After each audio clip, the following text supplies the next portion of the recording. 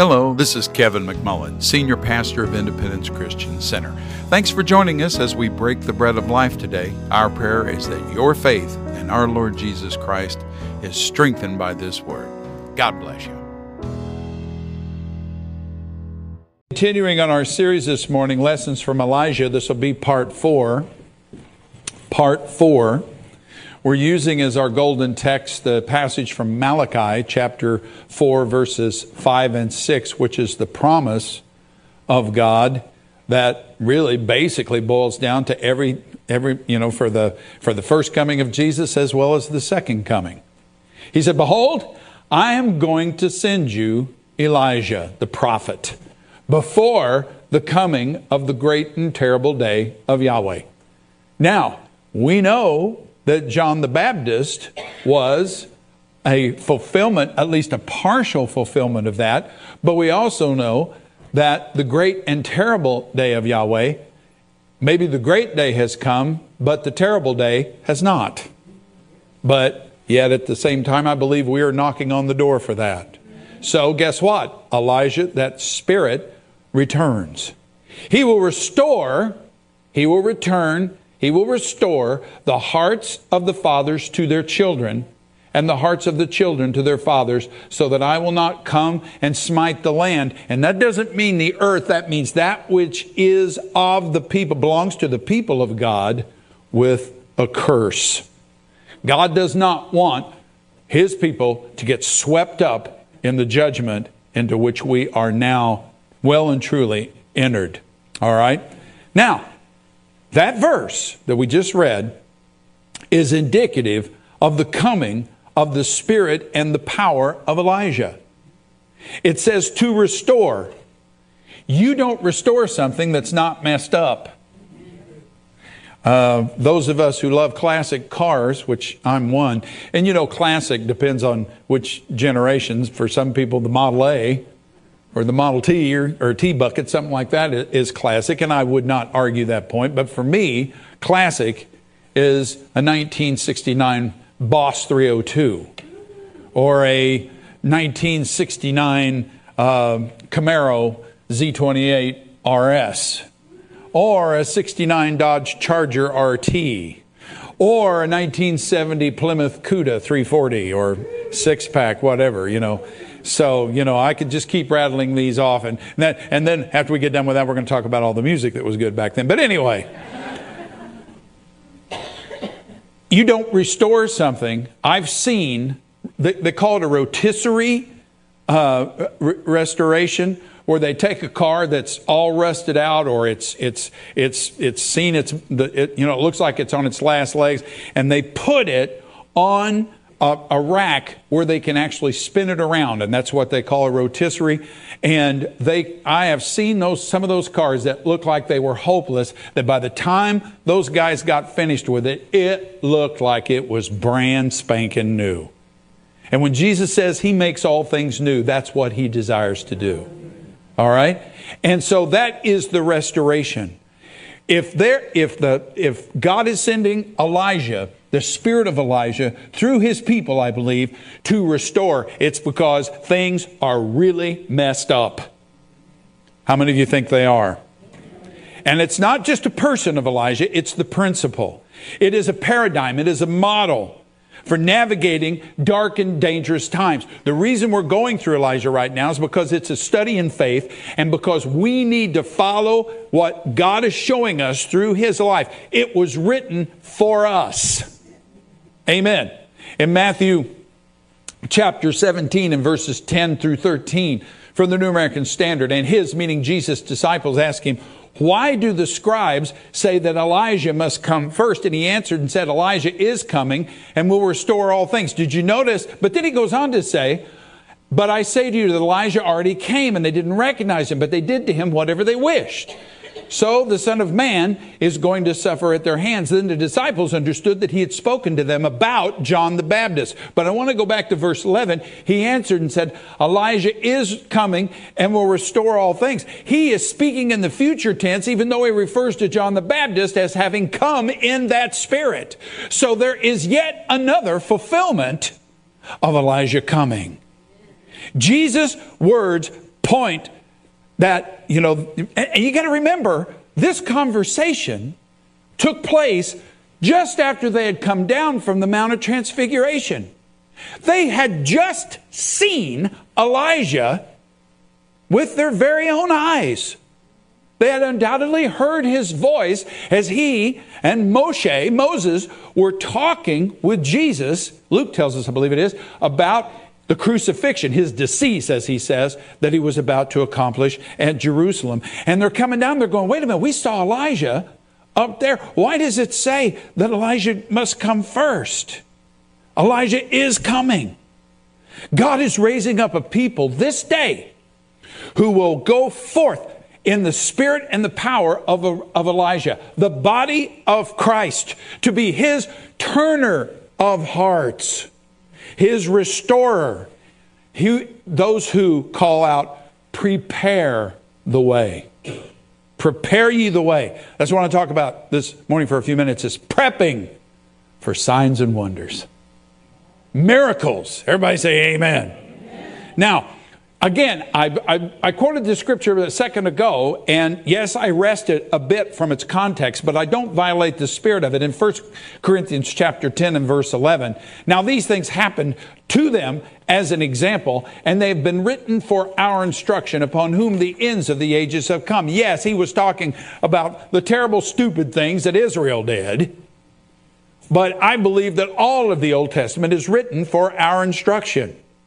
Elijah's life is not recorded just as encouragement, which it certainly would be, but also as a model, a paradigm, if you will.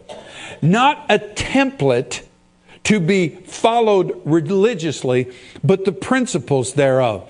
There is theological messaging in Elijah's life. Now, I'm telling you, we need to think theologically. As we read the scripture, we need to think theologically, not think naturally, not think politically, not think culturally. Dear Lord, don't think culturally. Not anymore. All right? But to think theologically. What is God trying to convey here? Because the writers of the Old Testament were well aware of the fact that God was sending messages. And so we're going to look at a little bit of that today. And so Elijah stood and prophesied, 1 Kings 17:1, prophesied, it will not rain these years except by my word. He basically said, I'm shutting it off, and I'm the only one who can turn it back on. You know, that's a pretty heavy statement. How many of you are aware of the fact that you draw a target on your back when you say things like that, and then they start happening? All right. James 5 and 17a from the King James tells us that Elijah was a man of like passions as we are. What that simply means is he had the same struggles, he had the same failures, he had the same feelings that we do. That's why I love the life of Elijah, because we don't see any of that weakness in Elisha, his protege, but we do see it in Elijah. God can and does use imperfect vessels. Everybody that was relieved about that said amen. And he was in the process of preparing Elijah for what he was going to do, but at the same time, he was preparing Israel for what he was going to do. He was getting his man ready, and he was getting the people ready, working both ends, if you will, against the middle. And every bit of it was by faith, in Elijah particularly. And so he has been preparing his body these last few years. He has been training us. He has been teaching us. He has been preparing us for this body and others like us to stand and speak his word and see miraculous things happen in the midst of the worst garbage you can possibly imagine, and still be standing there calmly with unruffled feathers. And there'll be a lot of Christians who will look at you. I weep for my people who are about to be left behind. There'll be many believers who will look at you and say, don't you get it? Why aren't you freaking out? O ye of little faith, why did you doubt? Here comes Jesus walking on the stormy water. He goes, why'd you doubt? Peter, why did you doubt? Well, I saw the wind. What's the wind got to do with you walking on the water? Amen. Now we go back, remember 1 Kings chapter 17, verse 1, he declares that there will be no rain except these years except by my word. Then in verse 2, it says this, the word of Yahweh came to him, depart from here and turn eastward and hide yourself by the brook Crete, which is east of the Jordan. The word Crete in Hebrew actually means to separate. The first order of business after making this declaration is to go and hide. Separate yourself. You know, Crete means separation or a cut or a boundary. And there was more than one reason for this, because it was going to take time for the people's hearts to be prepared. And I said this last week, and I stand by the statement. I have heard so many people prophesying over other people and say, the Lord is going to do a quick work in you. I don't think that's true. I think the speed with which the Lord does a work in any of us is based solely on our response. And if we respond quickly, we respond positively, we respond in faith, we move on to the next stage. But even then, there is more to accomplish. It used to lock my jaws. Does everybody know what that means? Just infuriate me. Anybody ever been to a track meet or watch one on TV? How many of you have heard of one? A track meet. And if they're running long, now if it's a sprint, this is like a 200-yard sprint or something like that, they'll all start on the same, at the same place in the blocks, right? Just a line. But if it's a distance, if it's more of a, like they're running, a 10K or something like that, they're probably not that far, but anyway, they'll be staggered, and that's because everybody starts in the lane to make it even, because you're allowed to move in as the pack reaches the first or the second turn. The day came in my life when I realized that not everybody gets an equal starting place. Some people come out of situations where they've got more to learn about faith, more to learn about righteousness, more to learn about holiness, more to learn about godliness than other people do. Some people grew up in a godly home, and so they have what I would have thought of as a head start. And there are people who are coming out of horrific situations who they've got more to learn because they didn't grow up around it. It's all new to them. And it used to just really frost me that perhaps I'm starting out behind some of the people who were my contemporaries. Anybody know what I'm saying?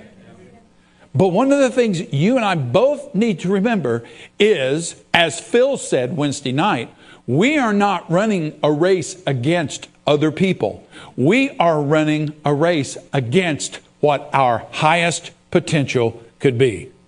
And God takes into account that we started in the hole, and He brought us out. And maybe some people get up here, and maybe I only make it here. But if God says, that's exactly where I wanted you to be, that's all that matters.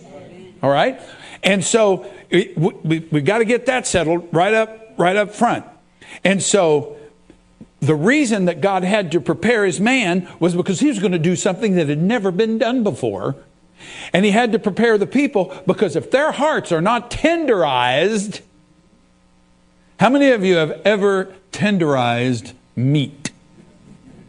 I tenderize steaks before I put them on, even good meat. We have a mallet that has spikes on it. It's not a mallet, it's a cut. Well, I guess it's a mallet. It's more like a, what do they call it?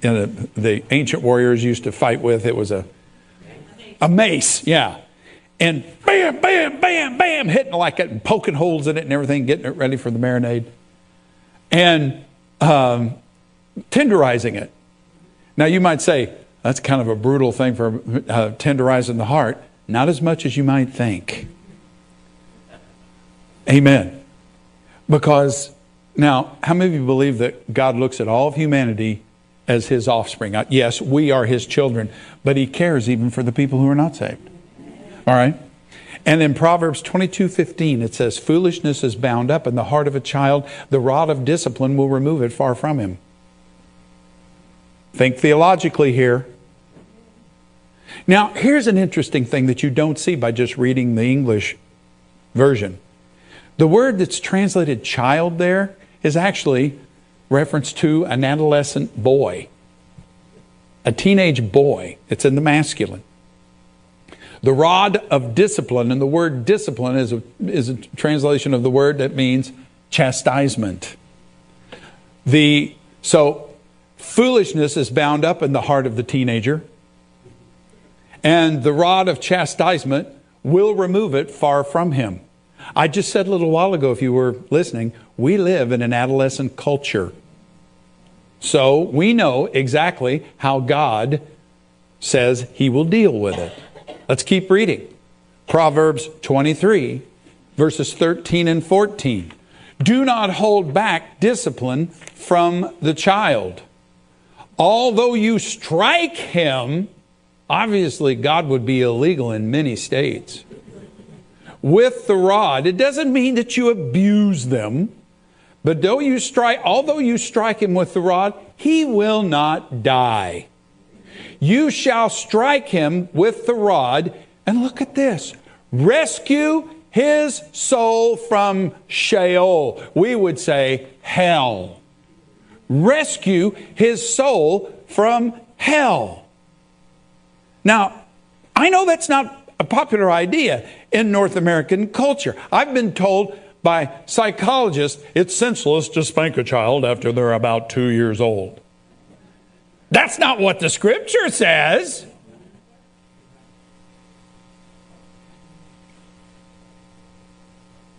We are watching the absolute truth of this manifest around us. Foolishness is bound up in the heart of people. And it's going to take a thrashing for them to wake up and smell the coffee. And in fact, in Proverbs 19 and 18, everybody that still loves me, say amen. Amen. Chasten your son while there is still hope, and do not set your heart on his destruction. Now, it's interesting because you might say, well, that's not what the King James says. You're right. The King James, on the back half of that proverb, incorporates rabbinic tradition. What the rabbis said that meant. Let me read it to you from the King James. Chasten your son while there is hope, and let not thy soul spare for his crying. Stop! Stop! Oh, stop! You're abusing! Stop! You're killing me! Stop! Amen. Why would God remove Elijah from that situation? Because he was the one who said, it will not rain again until I say so. And God says, there is going to be a lapse of a considerable period of time before these people are ready for what I'm going to do next. And it is going to grind and grind and grind and grind. Why? Because they're hard-hearted. They're hard-headed. I want you to think about this. Remember when we get to Carmel, he says, if Baal is God, serve him. If Yahweh is God, serve him. And they answered him not a word. So we live in a time when, when we've got a lot on our plate, there's a lot yet to do. And so he sends him. He says, go hide yourself. Well, that sounds familiar because in Matthew 6:6, Jesus says that, when you get ready to pray, enter into your closet and pray to your Father who is in secret. It's not supposed to be a spectator sport. And ultimately, we all have to separate ourselves from the noise, from the violence, and from the lies. But, how many of you know there's nothing new under the sun? Listen to Hosea 11:12 through 12:1. 11:12 is the first sentence in the paragraph, and 12. Why the guy that did the verses separated this way, I have no idea. But this is what it says. Ephraim surrounds me with lies, and the house of Israel with deceit. Judah is also unruly against God, even against the Holy One who is faithful. Ephraim feeds on wind and pursues the east wind. Empty stuff continually. He multiplies lies and violence. Does anybody think that that even remotely describes the day in which we live? Absolutely. Moreover, he makes a covenant with Assyria, and oil is carried to Egypt. In other words, he's aligning himself with things that are not God. How many people, how many jurists have said, we need to consider international law when we look at our own, ruling judicial things and not just our Constitution? No, we do not move the ancient boundary which the fathers have set. We don't look to Assyria. I mean, we have been, but we don't. We shouldn't. All right. And oil, all of our wealth is being sucked off. So he goes. Let's go back to 1 Kings 17, 2 and 4. And the word of Yahweh came to him, depart from here and turn eastward and hide yourself by the brook Chit, which is east of Jordan. Look at this, verse 4. You shall drink from the brook, and I have commanded the ravens to feed you there. Again, think theologically, think biblically, think spiritually. He said, I have commanded the ravens, not I will command. It was already done. Let's read that again very, very carefully, because words mean something. Verse 4. You shall drink from the brook which I have commanded the ravens to bring you food there. Doesn't say that, does it? It says to feed you. Now, that doesn't mean that they're going to jump up on his lap and he's going to open his mouth like a little raven and they're going to stick the food in. The choice of words here is very, very important, because the Holy Spirit is sending us a message right here. Now, let me ask you this. God has has commanded the ravens to feed the prophet, to feed the believer. Do you think he leaves it to the ravens to determine the menu? No. They bring Elijah the food that he selects, he instructs, and he tells them to send or to bring. All right? God is in complete control. He didn't just say to the ravens, okay, boys, we've got to feed that prophet over there.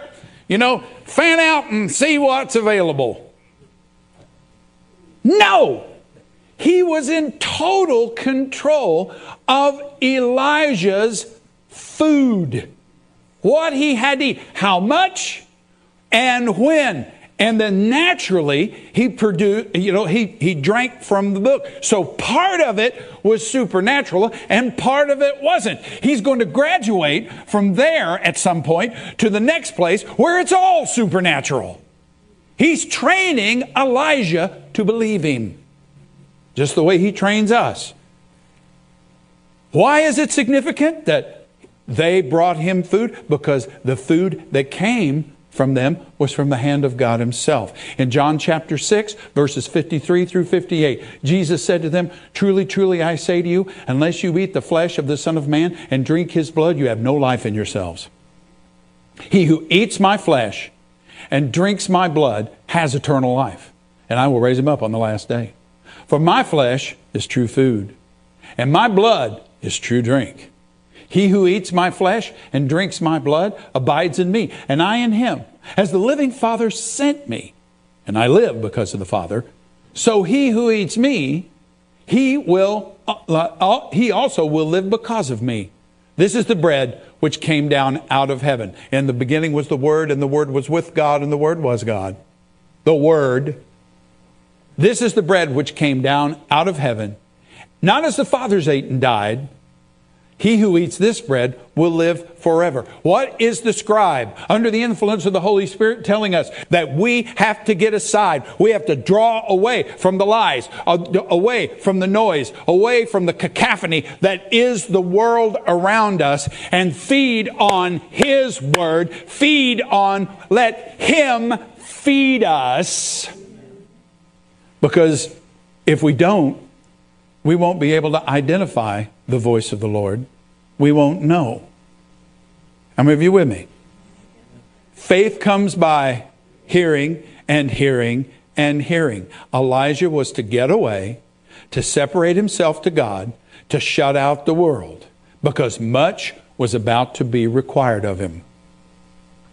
And the enemy would attack and try to outflank him. And he would have absolutely no one to stand with him politically or culturally or socially. Remember what he said when he was discouraged? I alone am left. And he really believed that. And in a very real sense, there was truth to it. I want you to think about this. John the Baptist had, we know that God, the angel Gabriel, appeared to Zacharias and told him that he and Elizabeth were going to have a baby. Now, if you know Luke chapter 1, you know it says that Elizabeth was barren. That was a disgrace. But she was barren because God was planning on doing something through her that no one would be able to say was just a natural occurrence and it was happenstance, it was luck. She was going to get pregnant and her own husband's like, what? Now, I understand Mary said the same thing to the angel. How's that possible?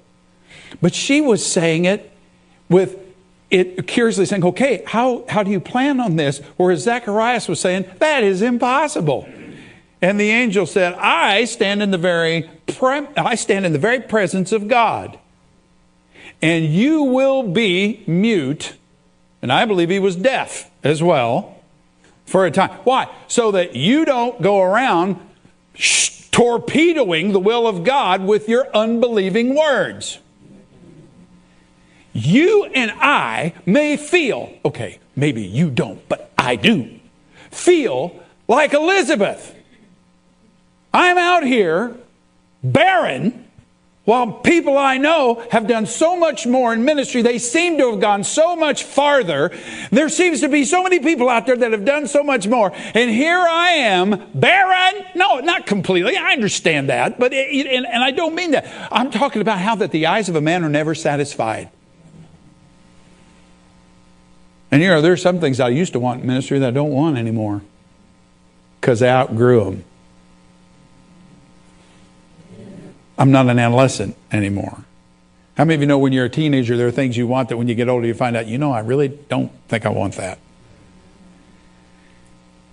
And Elizabeth conceived and brought forth John. Now we have the Magnificat, that Mary speaks later. We have we have all of the prophecies over John that he would be a rising light. And so in Luke chapter 1 and verse 80, it says, and the child, referring to John, continued to grow and become what? Strong in spirit. Not in the spirit, but in spirit. And he lived in the deserts, the wilderness, until the day of his public appearance to Israel. He didn't live away from God. He was separated to God and away from the culture and away from the people. Because when he came on, he was going to be, as we used to say from where I hail, his preaching would be as strong as 3 acres of garlic.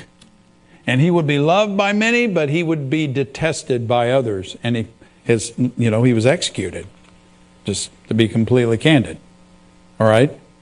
Now, is that a paradigm that we would expect? Elijah was a man of the wilderness. John the Baptist sent into the wilderness. Mark chapter 1, verse 9. And in those days, Jesus came from Nazareth in Galilee and was baptized by John in the Jordan. Immediately coming up out of the water, he saw the heavens opening and the Spirit like a dove, doesn't say he is a dove, descending upon him, and a voice out of the heavens, "You are my beloved Son. I am in you. I am well pleased." That is not a declaration of his sonhood. It is a declaration of his status. The beloved Son, this is why God named through the prophet named Solomon, Jedediah, beloved of the Lord. He's my choice to move forward with the kingdom. He's going to sit on the throne. So when he says, "You are my beloved Son, in you I am well pleased," he is announcing his divinity, his sonship, and the line of David, and the one who is going to rule and sit on the throne of David forever. And immediately, the Spirit impelled him. And in fact, that is such a strong word. The Spirit pushed him. Literally, the word means the Spirit threw him out into the wilderness. No, it does. It literally means the Spirit threw him out into the wilderness. And you'll notice that Mark is so adamant on that under the Spirit. You see that little asterisk there by the word impelled? That means it's the historical present. It says, and immediately the Spirit threw him out into the way. Not past tense. It says throws him out into the wilderness. Wow. Call, anointing, desert. Call, anointing, desert. Call, anointing, desert. How many of you say, been there, done that? Or am there doing that?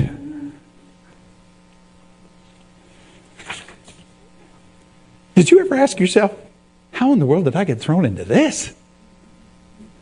Well, it's completely scriptural. God just picked you up and tossed you right in there. And he was led, let's keep reading here. And immediately, verse 12, the Spirit threw him out into the wilderness. And in the wilderness, he was in the wilderness 40 days being pressured by Satan. For so the word tempted is more literally translated. Being pressured. Have you ever felt any pressure? Any push? Any tempted? And he was with the wild beasts. That is not talking about your coworkers. And the angels were ministering to him. Amen. I think we can all identify with that. We come to that place where, Jesus asked that question. He says, people get tired. We talked about being weary and well-doing.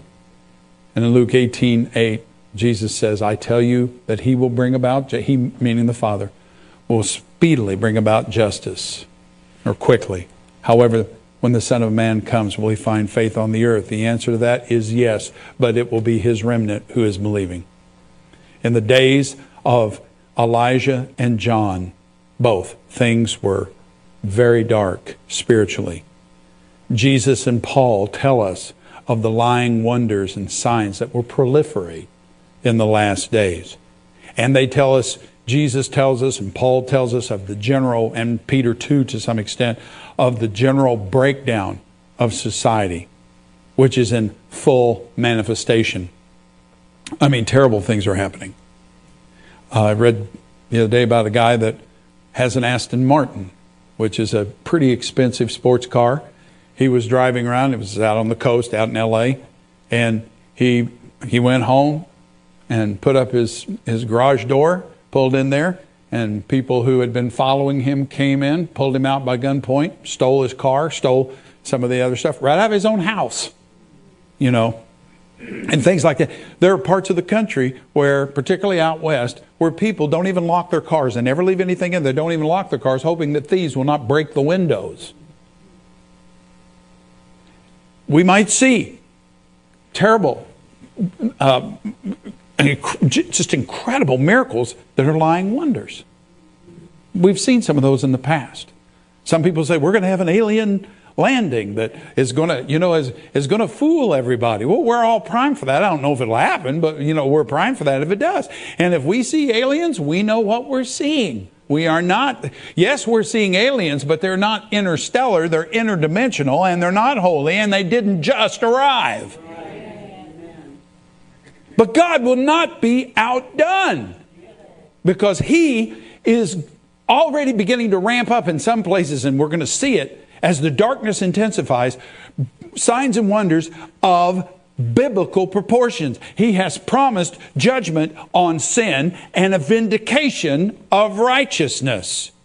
And He is going to do this very publicly going forth. But it takes a person who will believe Him and not flinch when threatened by the enemy. Our world has changed since we were children. Dramatically. Our world has changed in the last 2 decades. Dramatically. Darkness has, just as predicted by Isaiah in chapter 60, has covered the earth, and dense or gross darkness the people. And while we shall see harvest, and we shall, there will also be continued bitter opposition, because the gates of hell will push back with considerable force. And because of that, God needs Elijah, the Elijah spirit, a spirit that will not back down. Woo! Are you half as excited about this as I am? If our musicians would come.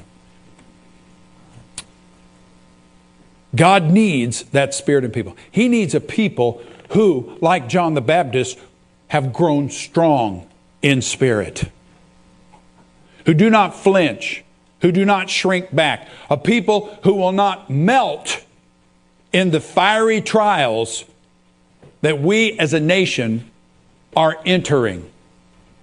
I don't know when things are really going to take the next turn. Remember, it was 2019 that the Lord spoke to me and said that you know, I saw the acceleration. And He said, the world around you is about to change so rapidly, it'll seem like it happened overnight. Well, that happened. It's interesting, I was discussing with a couple of guys here, a couple of the men this morning, how Kevin Webster had made in his message last week. And man, he said something that was so funny, I had to laugh. And I sent him a text saying, that's a classic line. He says the church has got to quit hearing the trumpet blasts of God and then reaching over and hit the snooze button. That is classic. Well done, Kev. I love it. But we were talking about the vision that God had given Kenneth Hagin back in 1950. And the Lord told him America was receiving her last call. And He said there's the 7-day period like with Noah and the ark, it's commensurate. In our day and age, a generation is 70 years. What is 70 years from 1950? 2020. So the year of the pandemic, the year that our government became communist, locking people down, forcing them to into behaviors that they may or may not have agreed with, and apparently have created a problem. I think we can just put bookends on that, and from here on in, I think it's just going to get crazier, weirder, stranger, but for the people of God, more glorious. Said the Lord spoke to him in a dream. It's been a while since I've had one. And the upshot of it is that if we'll follow Him, it will not be rough sailing for those who walk with Him. Is that good news? You know, doesn't mean we won't have wind, doesn't mean we won't have thunder, wind doesn't mean we won't have all that kind of stuff, but it does mean that it will not take us out and we will not go under, because He has promised judgment on sin and the vindication of the righteous, and to do that very publicly. A people grown strong in the Spirit who will not flinch or shrink back. A people who will not melt in this fiery trial. A people who will not be afraid to speak truth to power. A people who will trust God implicitly and obey immediately, even the craziest of orders in the craziest of circumstances. The day of small things is coming to an end. And I used to say, oh God, bring on the day of the big stuff. Bring on the day of the big stuff. Because He told me about the day of the small thing. Who's despised the day of the small thing? It was over 40 years ago. But be careful for what you wish. Because the day of the small thing coming to an end means the battle is getting louder and crazier. Many will stagger and be stunned and disoriented by events happening that they absolutely cannot believe. Believe it or not, how many of you can say that the events of the last 2 or 3 years have almost been surreal to you? Well, believe it or not, the world is actually going to get there. They're going to get to where they suddenly realize this is not right. This is not normal. This is not good.